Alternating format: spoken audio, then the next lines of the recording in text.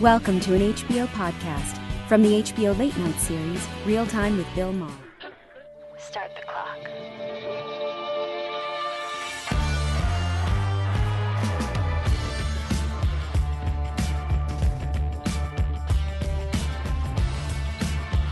Right here with me.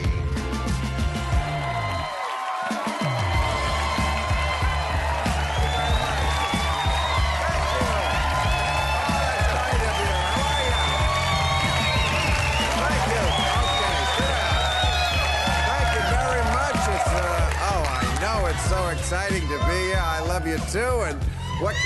I know. Get it out of your system. I know. It's the first day of fall. When Trump's colors are at their peak. No, really. The way his hair explodes in a riot of golds and reds, and his face is a rich umber, and it just makes you want to get out of the city and go antiquing in his chins. But can you believe the year's almost shot again? I don't know how this happens. I mean, soon the temperatures will be creeping into the teens. Oh, wait, I'm thinking of Anthony Weiner. Wait. I feel bad he's been a guest, but yeah, he got sent up the river this week. Anyway, what a week we had. So much destruction, the earthquake in Mexico, the hurricane in Puerto Rico, the health care bill in Congress. I mean, you watch the Senate go after health care just month after month. They never give up. It's like, don't you have some interns to harass?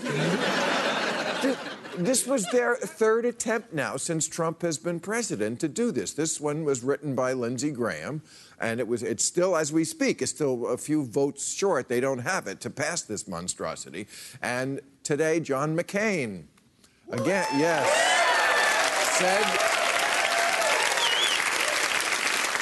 He said he would not support Lindsey's bill. So it is a good day for health care and a bad day for gay marriage, because Lindsey Graham said, I know one maverick who's going to sleep on the couch tonight. That's all I'm saying.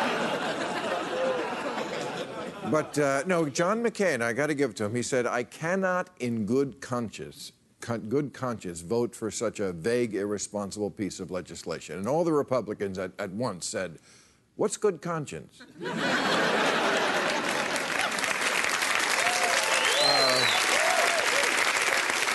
No, I mean, but they're learning. You see, the problem with the other plans that they had was that they told the voters what was in them. So they didn't do that this time. They kind of kept it all a big secret. In fact, the CBO, that's the Congressional Budget Office, which scores these things, they haven't had it long enough to what they call score it. So they said they can only give it a partial analysis. And the partial analysis is, it's a piece of shit. But hey, if you think McLinsey are at odds this week, Trump and Kim Jong-un, fat man and little boy, as I call them, they are feuding again. And man, I love Kim. He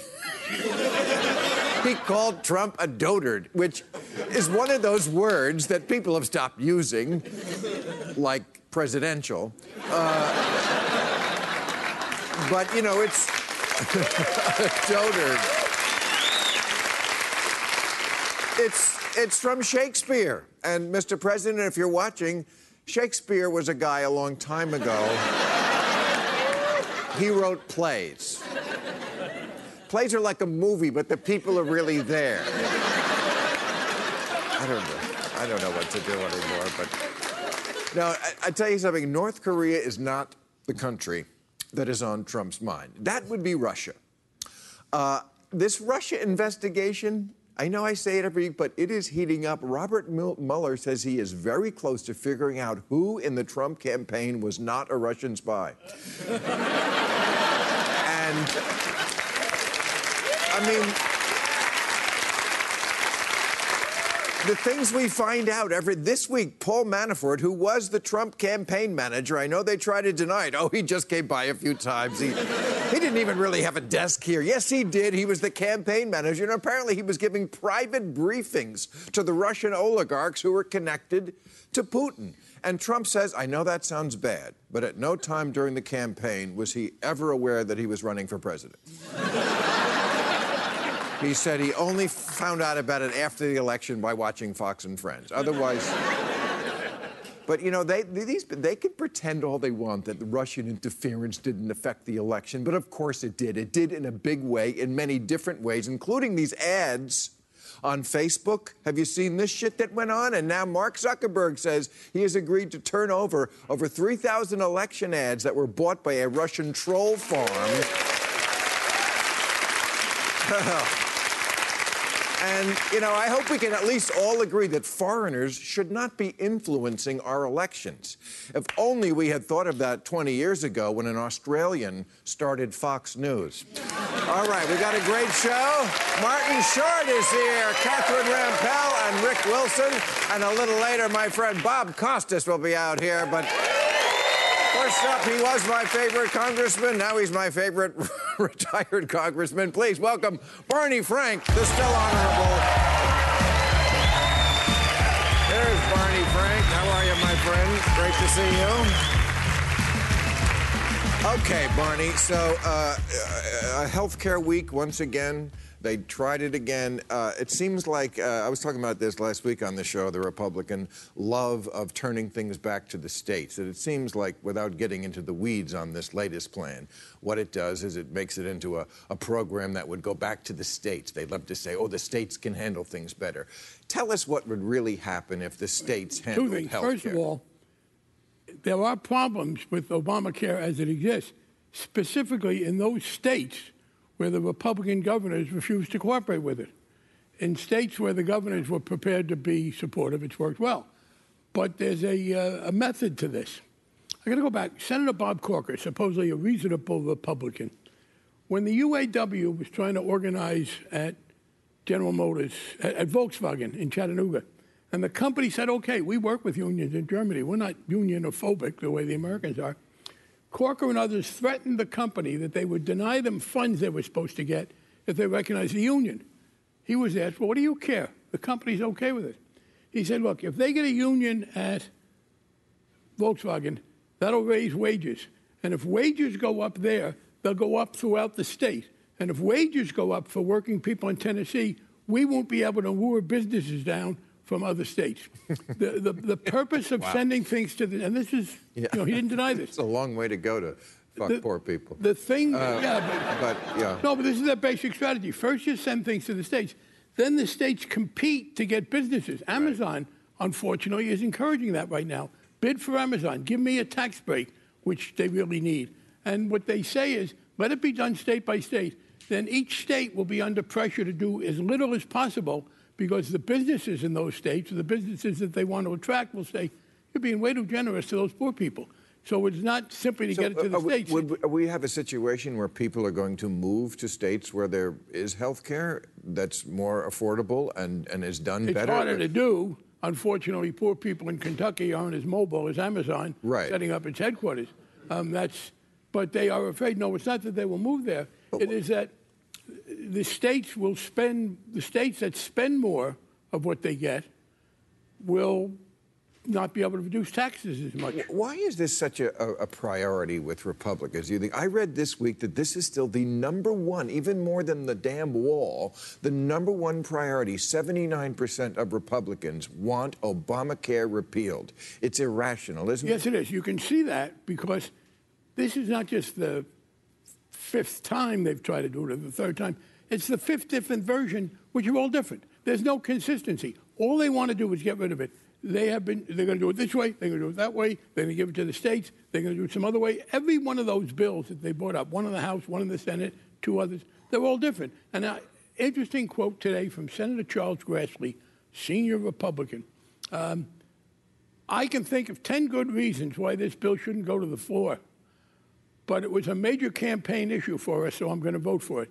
They promised it, they are committed, and it's very clear. They have no constructive notion of what they want health care to be. There is no consistent Republican alternative. It is simply, let's get rid of Obamacare, because... Well, if one was here, they would be saying, I think, that they believe health care, your doctor, is something that is a personal matter. And therefore, it's something that the government should just not be involved in. By the way, they used to say that argument. Now they kind of say we're going to improve it, which is a lie. They never used to try to say that. They would just say, we don't think you should be, the government should be in the business of taking care of your problems. They used to say that. Of course, now they're letting it go to the state governments. But in fact, that's not a consistent theme. On the other hand, you're right. They have benefited in the past from saying, don't let the government do it. And that's why what they're doing is so unpopular. It's the one encouraging thing about this.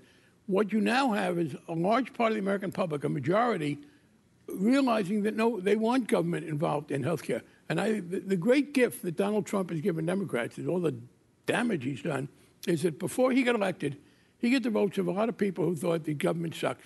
And what he's been able to do is to prove to people that no government sucks worse than government. And you now have support for a positive role. Yeah. What about the Democratic side, though? Now, Bernie Sanders, not officially a Democrat even, right. His bill, which is single payer, which is a horrible name for it, okay, because people think the single payer is going to be them. Single payer, if you don't know, means government pays. It's a husband paying alimony is the single payer. Ah.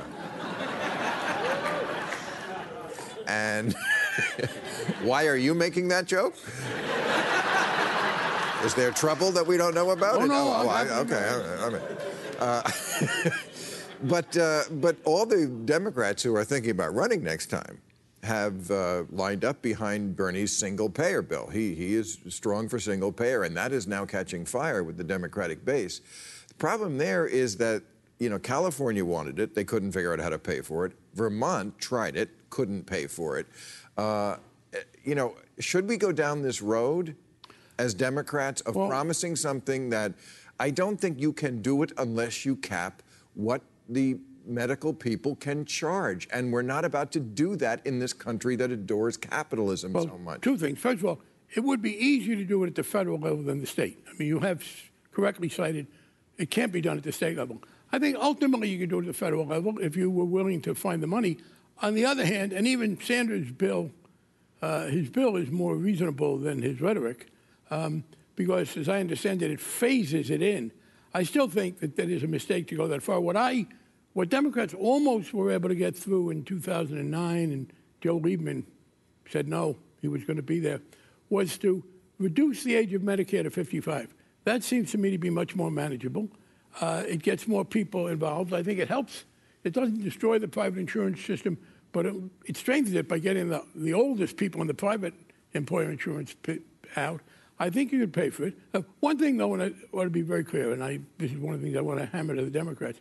Very sorry to see John McCain. I'm grateful to what he's doing now, but he's just bringing out a military spending bill that says Donald Trump is a piker and we're going to spend way more.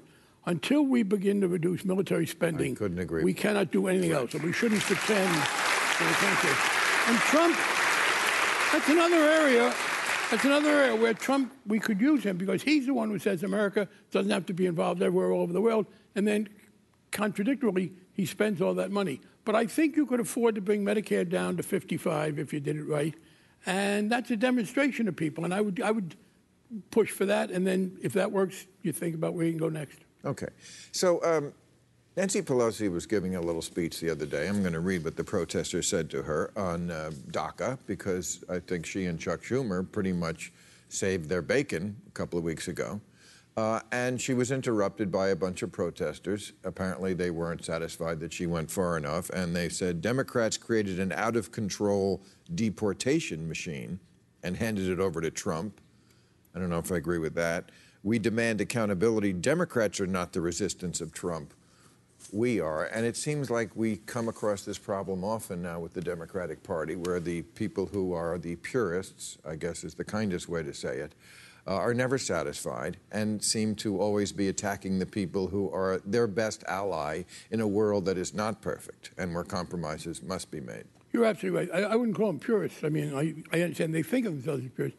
They're absurdists. They're fantasists. Right. I mean, attacking Nancy Pelosi for this, what she and Schumer did was to get Trump to agree to support letting these people stay here, which I very much support and have voted for, let them have jobs, and not insist on the wall. And it is just unreal. You know, there is this tendency to fight with your friends because your enemy is too tough. Exactly. Low-hanging fruit. Yeah, and what I think... lazy. What they have to do, and I'm glad that Nancy stood up to them, and I hope Chuck Schumer does too, and say, you're dead wrong, and we're not going to allow you to do this.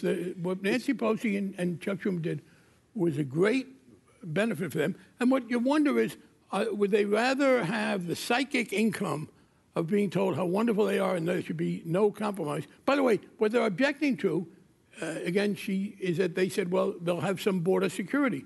Well, I didn't think liberals were supposed to be for no border security. Right. We're not for the wall. We're not for some of these bad tactics. But I completely agree with you there. This is self-defeating, and it is time to stand up to these people. It reminded me of when Black Lives Matter interrupted Hillary Clinton and Bernie Sanders last year. And look, this is an organization I think you and I both support. But to go after Hillary Clinton, I just wanted to say to them, you know, no white person is perfect, and certainly no white person could understand what it is like to be a black person, but she's the best we got. I feel it's not going to get better than Hillary Clinton. Her first initiative when she ran for president was to end mass incarceration, which is for practical reasons. I don't know why I'm yelling at you. You agree with me. Let me say no, here's the deal. I agree with that, and I think I can say this with some credibility because I filed the first gay rights bill in Massachusetts 45 years ago. I am a gay man, and I have spent much of the last 45 years telling my fellow and sister gay, lesbian, bisexual, and transgender people to get a grip, to be sensible, not to annoy people. And I will say this to my African-American friends, too, and I have a very good record on that. And the point is this. I want to say that all these groups, if you have people who want to get into public office so they can deliver public policy that's in your interest, why do you insist that they phrase that in a way that's most likely to piss people off? Right. Why is it not in your interest to help them get elected? Why do you yell at them for trying to get elected? And I think we need not to be morally intimidated and say, you're wrong. Right. We know how to do this. We are making progress. You're entitled to say what you want. But it would, and I am particularly, as I look at what's going on here now, every time I hear some of this, I want to say, by the way, how'd you vote in the last election? Because certainly if you didn't vote or you voted for Donald Trump, I really don't want to hear from you. Right. I want you back in Congress, Barney Frank. Get off the couch and run again. Barney Frank. Thank you, my friend. All right, let's meet our panel. Oh, look who's here. Oh, no. There they are. Okay. All right, he is a Republican strategist and a columnist for the Daily Beast, Rick Wilson. Hey, Rick Wilson, how you doing? She's a columnist for the Washington Post, Catherine Rampell, with us for the first time. Great to see you. And he is a TV star, movie star. We made us put this in the prompter. Comedy icon whose touring show with Steve Martin will come to Milwaukee on October 8th. I love it. You're working it. And Des Moines, Iowa, October 27th. Martin Short. Thank you. Working the small towns and the big towns. Please hold your applause. You know how competitive Bill is. All right. So, listen, it was, relatively speaking, with Donald Trump, sort of a slow news week, and we covered health care with Barney. So I thought I would take more of a deep dive here and talk about what's really worrying me, which is we seem to be losing the thread, I would say, with some of the bedrock beliefs and institutions that I always, my whole life, thought I took for granted. I guess I shouldn't have. Let me just read some recent polling. These are from different polls. I won't bore you with all that they are, but just take this in and then tell me not to kill myself. 36% of Republicans think freedom of the press does more harm than good. Only 61% of Republicans think it is necessary. Only 30% of millennials think it is essential to live in a democracy. 2 decades ago, 1 in 16 Americans believed army rule would be a good way to run the country. Now it's 1 in 6. Among the young and affluent, it has increased nearly sixfold to 35%. A fifth of undergrads now say it's acceptable to use physical force to silence a speaker. remind me to work out more, because they say specifically offensive and hurtful statements. 62% of student Democrats think you should be able to shout down speech you don't like. 52% of Republicans said they would support postponing the 2020 election if Trump proposed it. I want my country back. Don't you? I don't know. And you notice this is left and right. Sure. This is young and old. Mm-hmm. This is a national problem. What do we do? How long has it been a problem, I wonder? That's a great question. These are recent polling. To the scope you're talking about now, this is a fairly emergent phenomenon. This is a fairly new problem. Right. And I think, as you said, it's on the left and the right. And we need to get back to a point where this country has some agreements and some fundamental values that we recognize that speech is contentious and it's problematic, and sometimes it makes you feel uncomfortable, but tough shit. It's how it ought to be. That's what our country ought to embrace. I totally agree. I think if you go to Harvard and you sign that contract to go to Harvard, you have to be also told if you protest anyone, right or left, and you vocally try to stop their thoughts, you're expelled. And if you don't trust me, go back to your original contract. And you don't have to come to our Harvard, by the way. No, right. You don't have to agree to this. There is no problem with peaceful protest. I am all in support of peaceful protest. We're not talking about peaceful. No, I agree. Yeah. But I think that the differentiation is being lost on young people, on old people, right? I mean, the real divide in our country today is not so much about left versus right. It's about, do we want to live in an open society or a closed society? And that's about, do we value free speech? Do we value ideas that are different than us and people who are different than us? And to be clear, this is not only an American problem. If you look at the data from around the world, there's this thing called the World Values Survey, and it shows that around the world, around what we call the West, Western values are disappearing. And this is true around Europe. It's true in the United States. Wow. I didn't know that was... Yeah, it's not just U.S. Okay. When Western values disappear from Germany, that's really that's why we have guests on to inform us of things we don't... But it's also based on the lack of reading, isn't it? I mean, isn't it the breakdown of reading and the increase of tweeting? Well, I mean, I would agree with that. When I look at Trump, I mean, it's very easy to look at Trump and go, oh, those Republicans. But, some of Trump is all of us. And certainly the part where he doesn't read, he's in love with his phone, that is all of us. And I would agree with you. When you don't read, or when you read just what's on your phone or on the computer, what is just fed to you, what you already believe comes back to you, or you're just playing... And a lot of it feeds exactly what you want to get from the course of the day, not what you care for the betterment of your man. It's a long way from ask not what your country can do for you. People in the filter bubble that the internet creates for people, where they self-select what they're going to follow. And so Donald Trump is looking for things that inflate his ego every day. He's looking for things that make him heroic in his own eyes. And so he's self-selecting all this stuff from the lunatic fringe of the universe. And that makes him feel good. And then he goes out and tweets about himself. The guy's never read a book in his life. Donald Trump is only arguably literate. And he's certainly not literary. He is a man of such narrow scope that you can't expect better than what you're getting. I must say that. Now, I hear you on TV all the time doing this, and you're so great at it.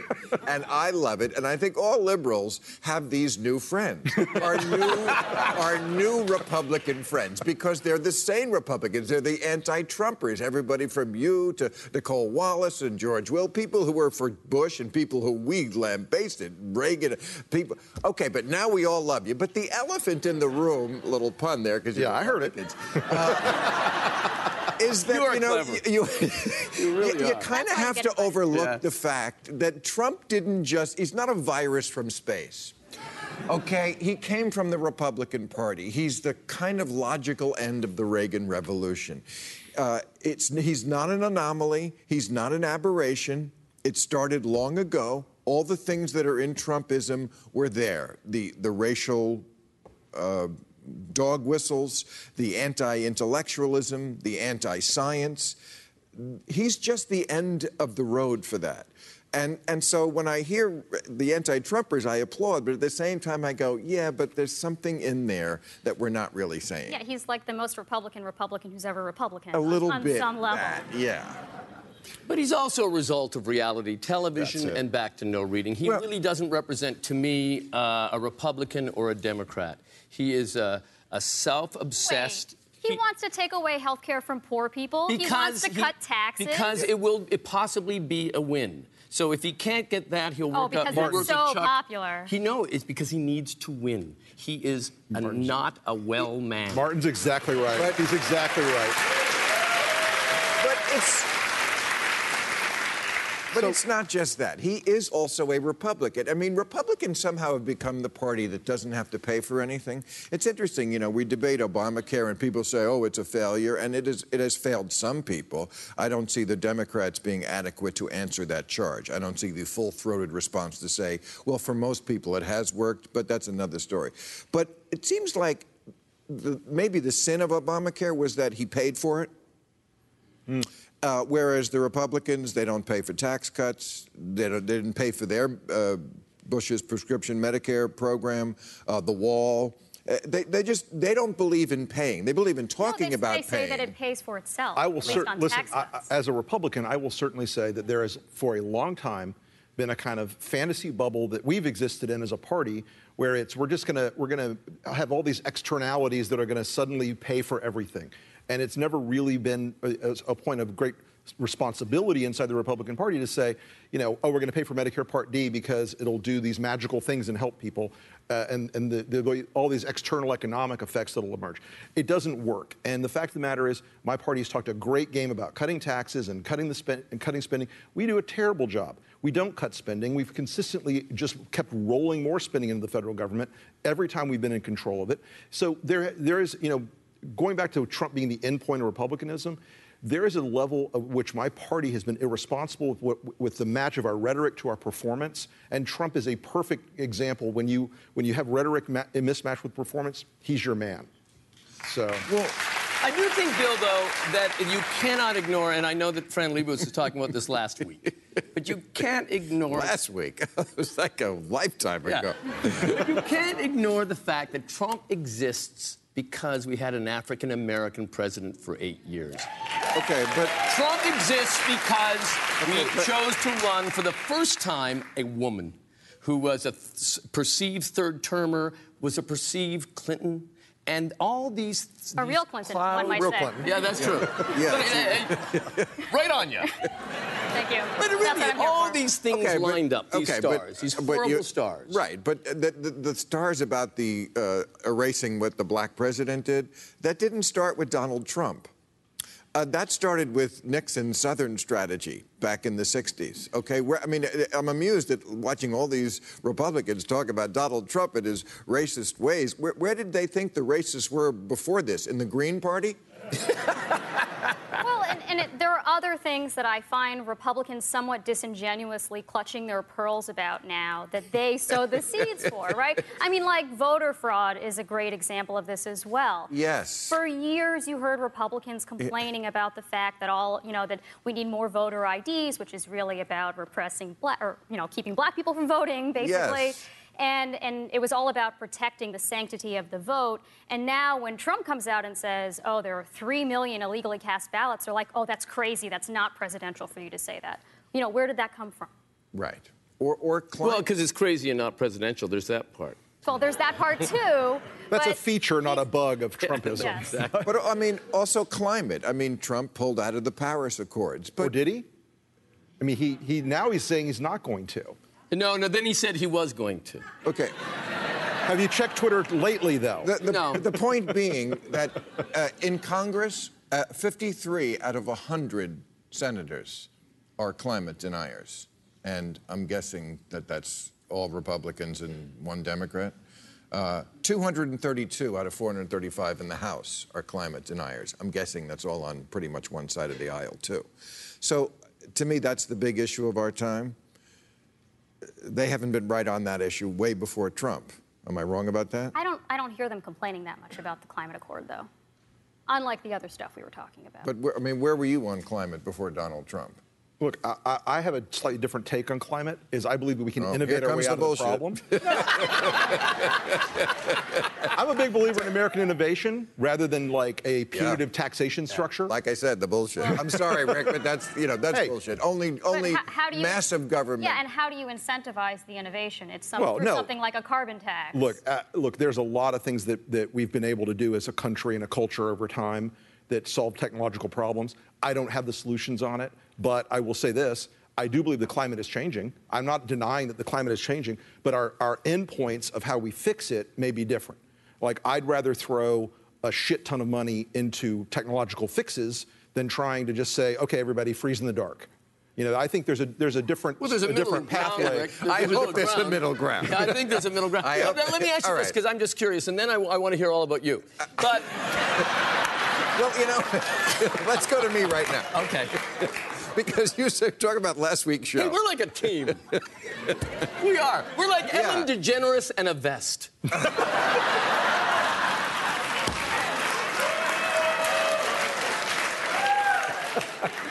Go ahead. I want to be the vest.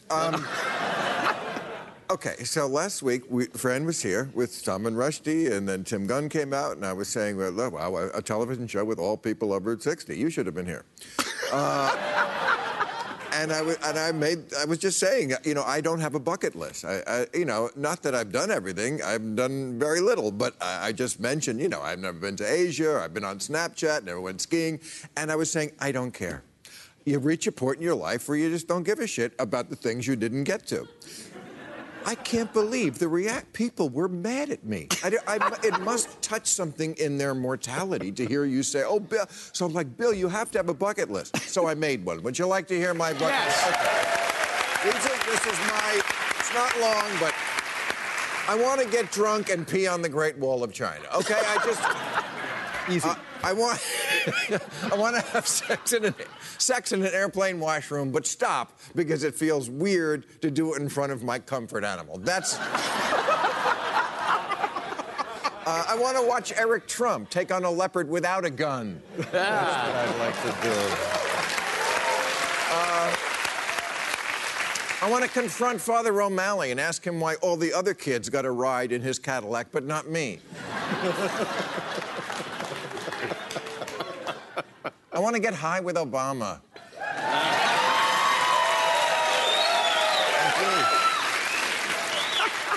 I want to finally direct my passion project, an all-white remake of Soul Plane.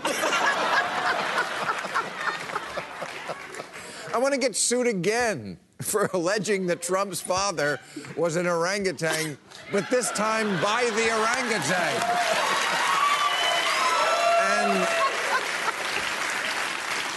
And this is going to sound silly, but ever since I was a kid, I've wanted someone to sing to me, "Oh, Danny Boy." I guess it's never going to happen at this point, and I can, Bill. That is, if you'd like me to.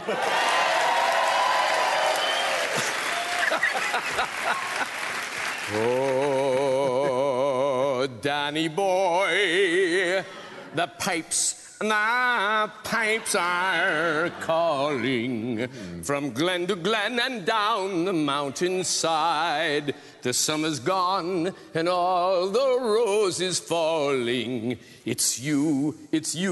Now, I'm not going to do big ending like Tony Bennett. Must go and I must hide.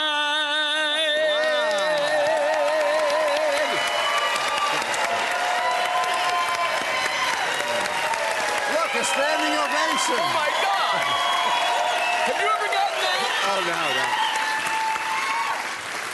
I have never gotten that for doing so little. Anyway, he is a broadcasting legend for NBC Sports and MLB. The legend himself, Bob Costas, is over here. Bob Costas. Try to follow that. Yeah, what comes next? Adorable kids and animal acts? I'm supposed to follow that? All right, now, okay, brain damage in the NFL. Yeah. No, Another upbeat topic. I wanted to make it even harder for you by going. But that is the topic, isn't it? Well, I mean, it's so funny because whenever you're here, I always say, you know, Bob's here, and we're going to talk about sports issues because there are these big sports issues, but he is so much more than just sports. And then I look at the issues and I'm going, yeah, but sports somehow gets to all the big issues that really are bubbling up in our society. It often intersects, despite the mouth breathers who say, leave it all out of sports. I just tuned in to hear there's a ground ball to shortstop. Fine. Okay. Wow. Don't call the mouth breathers, Bob. They're your bread and butter. I've been told. I've made that mistake before. But, I mean, look, we could start anywhere. The big news that was all in the papers yesterday was Aaron Hernandez, who was a great tight end for the New England Patriots, except for the fact that he murdered people. And then he killed himself in jail. And then went to jail for it, and that didn't end well. But what they found out yesterday was that the CTE, which is, let's not even try to say what it is, but it's the brain damage you get from chronic traumatic encephalopathy. See, he knows things like that. It means your brain's scrambled. It's scrambled, and this kid had problems anyway. But they said for a 27-year-old, they never saw it that bad. Yeah, it was stage 3, and 4 is the worst. At 27. At 27. And we know that even before dementia sets in, that brain trauma, even for active players, can have an effect on impulse control, anger, that sort of thing. But you can't make the leap to connect what he did directly to that because he's just one person. But this is more bad news and an accumulation of bad news for the NFL and for football in general. And this comes from somebody who recognizes the drama, the excitement, the teamwork, the strategy. That's all very interesting and appealing. And it remains the most, not just the most popular sport, it's the most popular thing in all of American entertainment. And it's difficult for people to give up that attachment and the generational connections, but evidence is evidence. You can't turn your back on it. You know what? And as a libertarian, I've spoken out and said, and I'm kind of torn about it, and said, look, these are young people. When I was a young person, try to take the joint out of my hand. Back when it was illegal, kids. And now NFL players want to use marijuana to salve the pain. And it works. Yeah. So we have a solution. All right. So, but you know, it's hard to tell somebody because when you watch the NFL on TV, when they're not writhing on the ground in pain, they're having a great time. They're celebrating, they're fun, they're young, they're out doing their thing. And to tell somebody you can't do that, we're going to take away your living, but even though it's different if they didn't know it was harmful for them. We're kind of in cigarette territory. Which was the case in the 60s and 70s when players may have thought, look, I might have trouble getting out of bed because my knees or my hips will be bothering me when I'm 50, but they didn't think they wouldn't know what day it was. Right. Now you do have informed consent. Pretty much any football player who doesn't know what he's getting into hasn't been paying attention. But there's also evidence that the earlier you start playing peewee football, and participation is way down because parents are concerned about it. If you start playing when you're 12, 13, 14 years old, then the long-range effects are apt to be even greater. So the idea probably will evolve that they should play flag football, learn the game's fundamentals, and then when you get to an age of consent, get to be 18 or something, then if you want to play tackle football, play tackle football. I mean, the commissioner is starting to sound like the mayor in Jaws, you know. There's no shark, and you know, if we close the beaches now, we're going to lose a lot of money. But it's going to have to change at some point because I'm telling you, even as a libertarian, I was watching the game the other night, and you know, a guy is just crunched, and you can see him in pain, and the guys in the booth are like, "All right, let's go to the commercial as quickly as we can. Then we're going to clean up the body parts after this word from Del Monte." And you know, they just kind of gloss over it. But even I, the libertarian, I'm going, oh, God. I'm feeling a little like I need a shower after watching the game. Answer me this. Let me get to the bottom line. Where is it going to be in 10 years? What is the NFL going to look like in 10 years? Well, hard to believe it's going to be the same. They've changed the rules, which is only fiddling at the edges because the game is fundamentally brutal and violent, but they have changed some of the rules. They're trying to change the culture. They're trying to change youth football. They say they're funding research, but unless they come up with some as yet unimagined technology that improves helmets to the point where it doesn't just protect against a skull fracture, but it protects the brain from rattling around inside the skull like a pickle inside a jar, which is really what happens. If somehow they can come up with some technology that disperses the impact, unless that happens, basically you're just going to have to sign a willing assumption of risk clause to your contract, and it may become like the Roman, circuses, where people watch it, but they don't let their kids play it. Well, it already is a little like that. And it's also, I'm watching the documentary on Vietnam, the Ken Burns thing now. It's a little like that, where, oh, thank you, the Vietnam vets are here. Yeah, it's terrific. But it's a little like that. There's a draft involved in both cases. It's a draft. And who goes? The people who are more desperate. Yeah, where the risk is justified by the reward. Yeah, but I mean, who went to Vietnam? The poor kids, minorities, and that's what football is. On the other hand, Tom Brady wants to keep playing if he can till he's 45 or 50. You watch Aaron Rodgers play, there's something exhilarating about that. You can't deny not just the skill, but there are times when the athleticism is almost poetic. You recognize all those things. I wish there was a button I could push that would make the game rough, yes, tough, yes, but not life-threatening and brain-threatening, and then you can still enjoy it. But those two things cannot be separated. Let me quickly ask you, because I can hear Martin's getting very antsy, but not. But when the camera's not on him for 5 minutes, I feel it's like he's sort of kicking me under the table. I'm here too. Yeah. But Colin Kaepernick. I mean, again, an issue, race that in sports. Right. Maybe this is the place where we should play this out. Now, I think a guy should be able to not stand for the national anthem. Even people who disagree with him recognize that you'd be crazy to deny the right of expression that the people they rightly revere for having put their lives on the line to protect it and ensure it, that why would you deprive someone of that right, even if you disagree with that? Right. No, I understand Trump said something today at his rally. He said something to the effect of, I'd like to see some NFL owners say when someone does that, kneels or whatever, just get the son of a bitch off the field. But in effect, he never disappoints, doesn't he? He really doesn't. Exactly. He is consistently awful. Grotesque to the end. Yeah, Now, you do have a lot of players who are presently under contract and players that their teams think are good enough to really help them that are engaging in that kind of protest. Right. But in effect, the owners collectively have told Colin Kaepernick to get the hell off the field because he doesn't have a team. Now, is he Tom Brady or Cam Newton? No, he's not. But is he better than some starters in the league and better than many backups in the league? Of course he is. It's definitely because of that. I wonder why more aren't doing what he did. I'm always surprised when I see on the sideline it's only a few. I think the possible reason is that they recognize that there's some complexity in this, that the anthem doesn't just represent the nation's flaws, or it doesn't just represent the military or the police, as admirable as most policemen are, even given the rogue cops, and as admirable as the sacrifice of the military is, but that it represents the nation's ideals as well. That's what makes this a little bit complicated. Yeah. If I owned a team, which I don't, but if I owned a team, I would have the PA guy say, please stand for our national anthem and in recognition of the ideals it represents. That would then encompass conservative, liberal, and everyone in between. And I think it would make it more palatable. Well, I guess you didn't hear the first segment because half the country isn't for the First Amendment anymore. Wow. Okay. What? Just that whole list of stats is frightening. Scary. Terrifying. But the other scary thing, of course, is this Russia story, which half the country does not even know exists. This is the part of it that bothers me more than anything else, is that we live in this echo chamber now where you can tune out anything.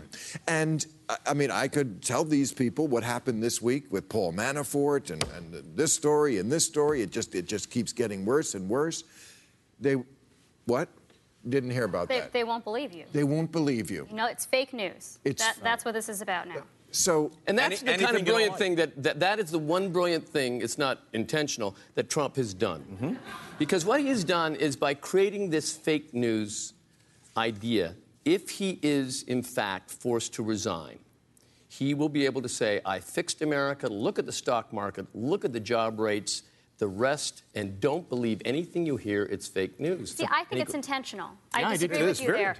In that he is intentionally dismantling every institution that can hold him accountable. Right? I'm sorry, I misunderstood you. That's what I'm saying. And the great thing, though, the beautiful thing about all this is no matter how many times Donald Trump tweets that it's a hoax or fake news, Bob Mueller doesn't care. No. He's going to grind and grind and grind and grind. And there's never a better day for Trump on the Russia story. There's never a better day. Right. There's never a day where they go, well, that cleared that up. No. Every time it's worse. No, he is not playing around. Not at all. It's not just for Trump. It's for all of his supporters. Right. It's like an intellectual, permanent get-out-of-jail-free card. Right. You never have to address anything on its merits. It's just fake news. It's off the table. Which is why I think until Rupert Murdoch personally turns against Trump, you know, his base is going to stick by. Can I read you what Roger Stone said about if they tried to impeach Trump? Roger Stone says, try to impeach him. Just try it. You will have a spasm of violence in this country, an insurrection like you've never seen. The people will not stand for impeachment. A politician that votes for it would be endangering their own life. And again, I got to say, not to pile on the Republicans. That's not who you are. Not what I do.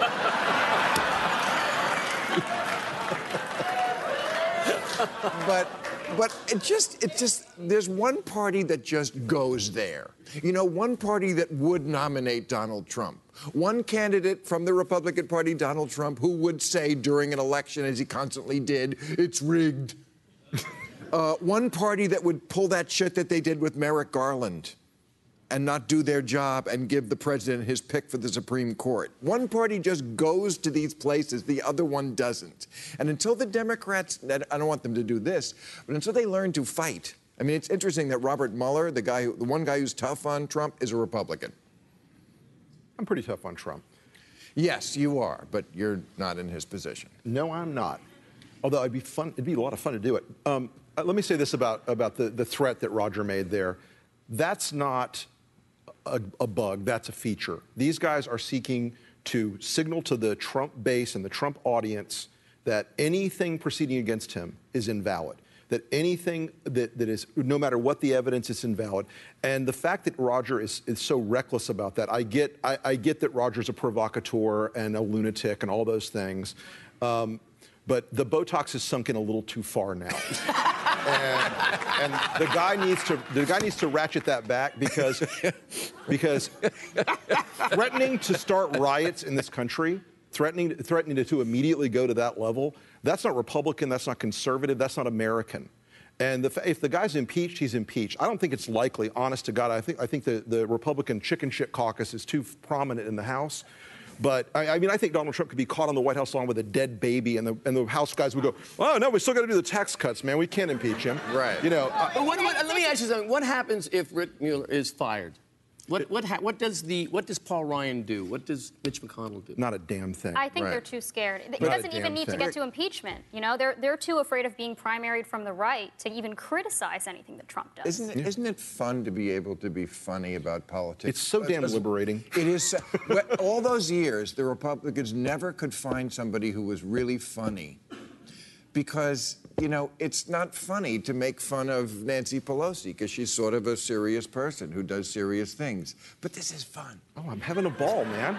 All right, he's one of us. Yeah. All right, thank you, panel. It's time for new rules. Yes, new rules. Because you are very funny. I'll give you that.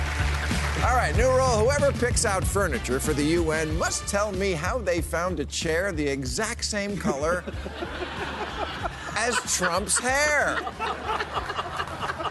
I mean, look at it. You can't tell where the synthetic, heavily dyed upholstery ends and the chair begins. Not that we couldn't see it coming. New rule, millennials must stop saying they wish they grew up in the baby boomer era. Take it from this baby boomer, you wouldn't have liked it. The device we read our books on was the toilet. Our podcasts were radio, and they went to static when you drove under a bridge. Our toys sucked. The box was more fun to play with. And back then, a complete breakfast included a bowl of gluten.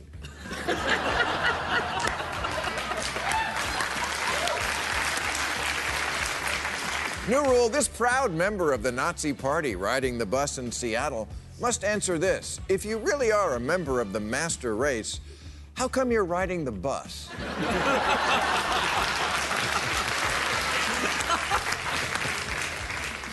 New rule, someone needs to explain to Donald Trump Jr.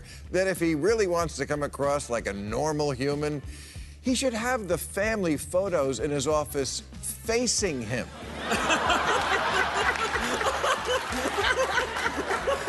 You see, Don, the idea is that you enjoy looking at your family, not that you're offering them for sale. Psycho.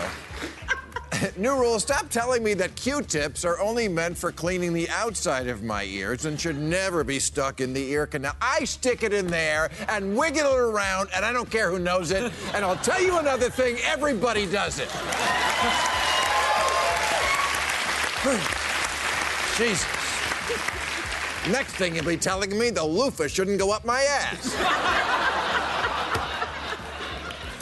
And finally, new rule, if you want to understand why America is so divided, don't talk about Republicans and Democrats or red states and blue states. Read the story, The City Mouse and the Country Mouse.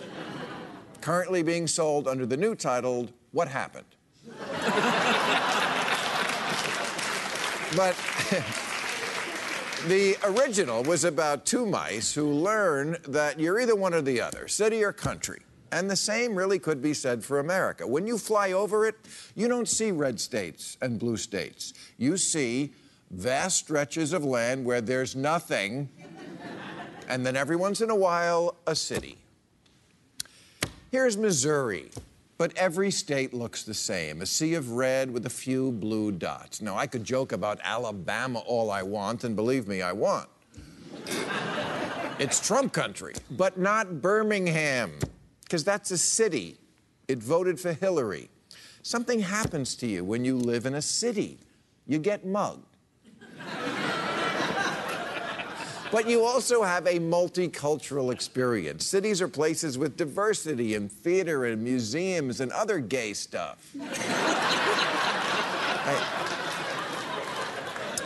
I have nothing against rural life, but I've seen farms on TV and they look dusty. Republicans are freaking out lately because it seems Trump is pivoting from these two to these two. Colluding with Russia, fine, but Democrats? But really, it's not that complicated. Chuck Schumer and Nancy Pelosi, they're city mice. And that's who a consummate New Yorker like Donald Trump relates to. Why is he always poop tweeting at 3 a.m.? Because he's from the city that never sleeps. He's such a New York guy, he had his last wife delivered.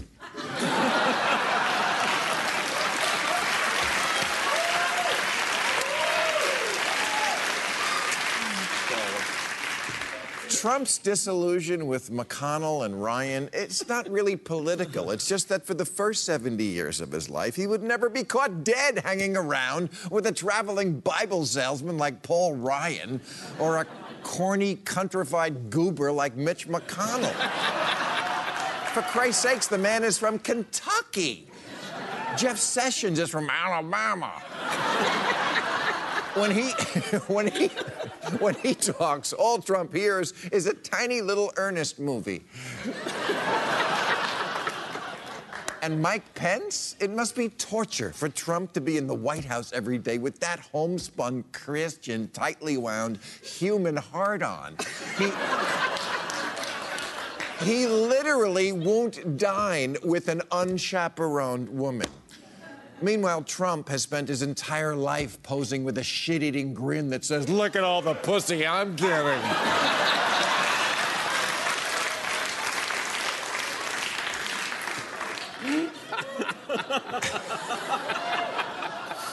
And this is the existential crisis of our president. He's an asshole, but he's not a hick. He represents one group, but belongs to another. I hate to break it to you, real Americans, but what Trump likes about Chuck and Nancy is they're not you.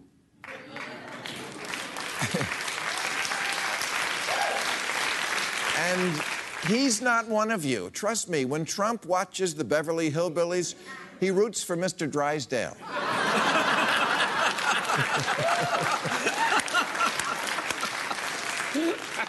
And when he tells a crowd, as he often does, "I love you," what he means is that in Middle America, he found something he had long ago run out of in New York: suckers.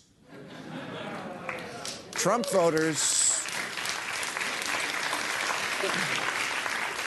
voters were played for rubes by the ultimate fast-talking city slicker who saw vulnerable people nervous about jobs and the melting pot getting too melty.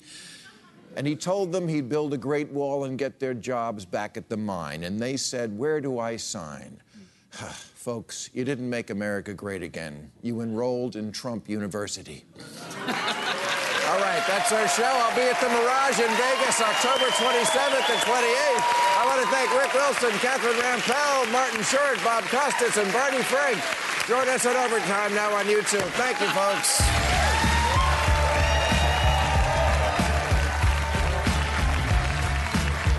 Catch all new episodes of Real Time with Bill Maher every Friday night at 10, or watch him anytime on HBO On Demand. For more information, log on to HBO.com.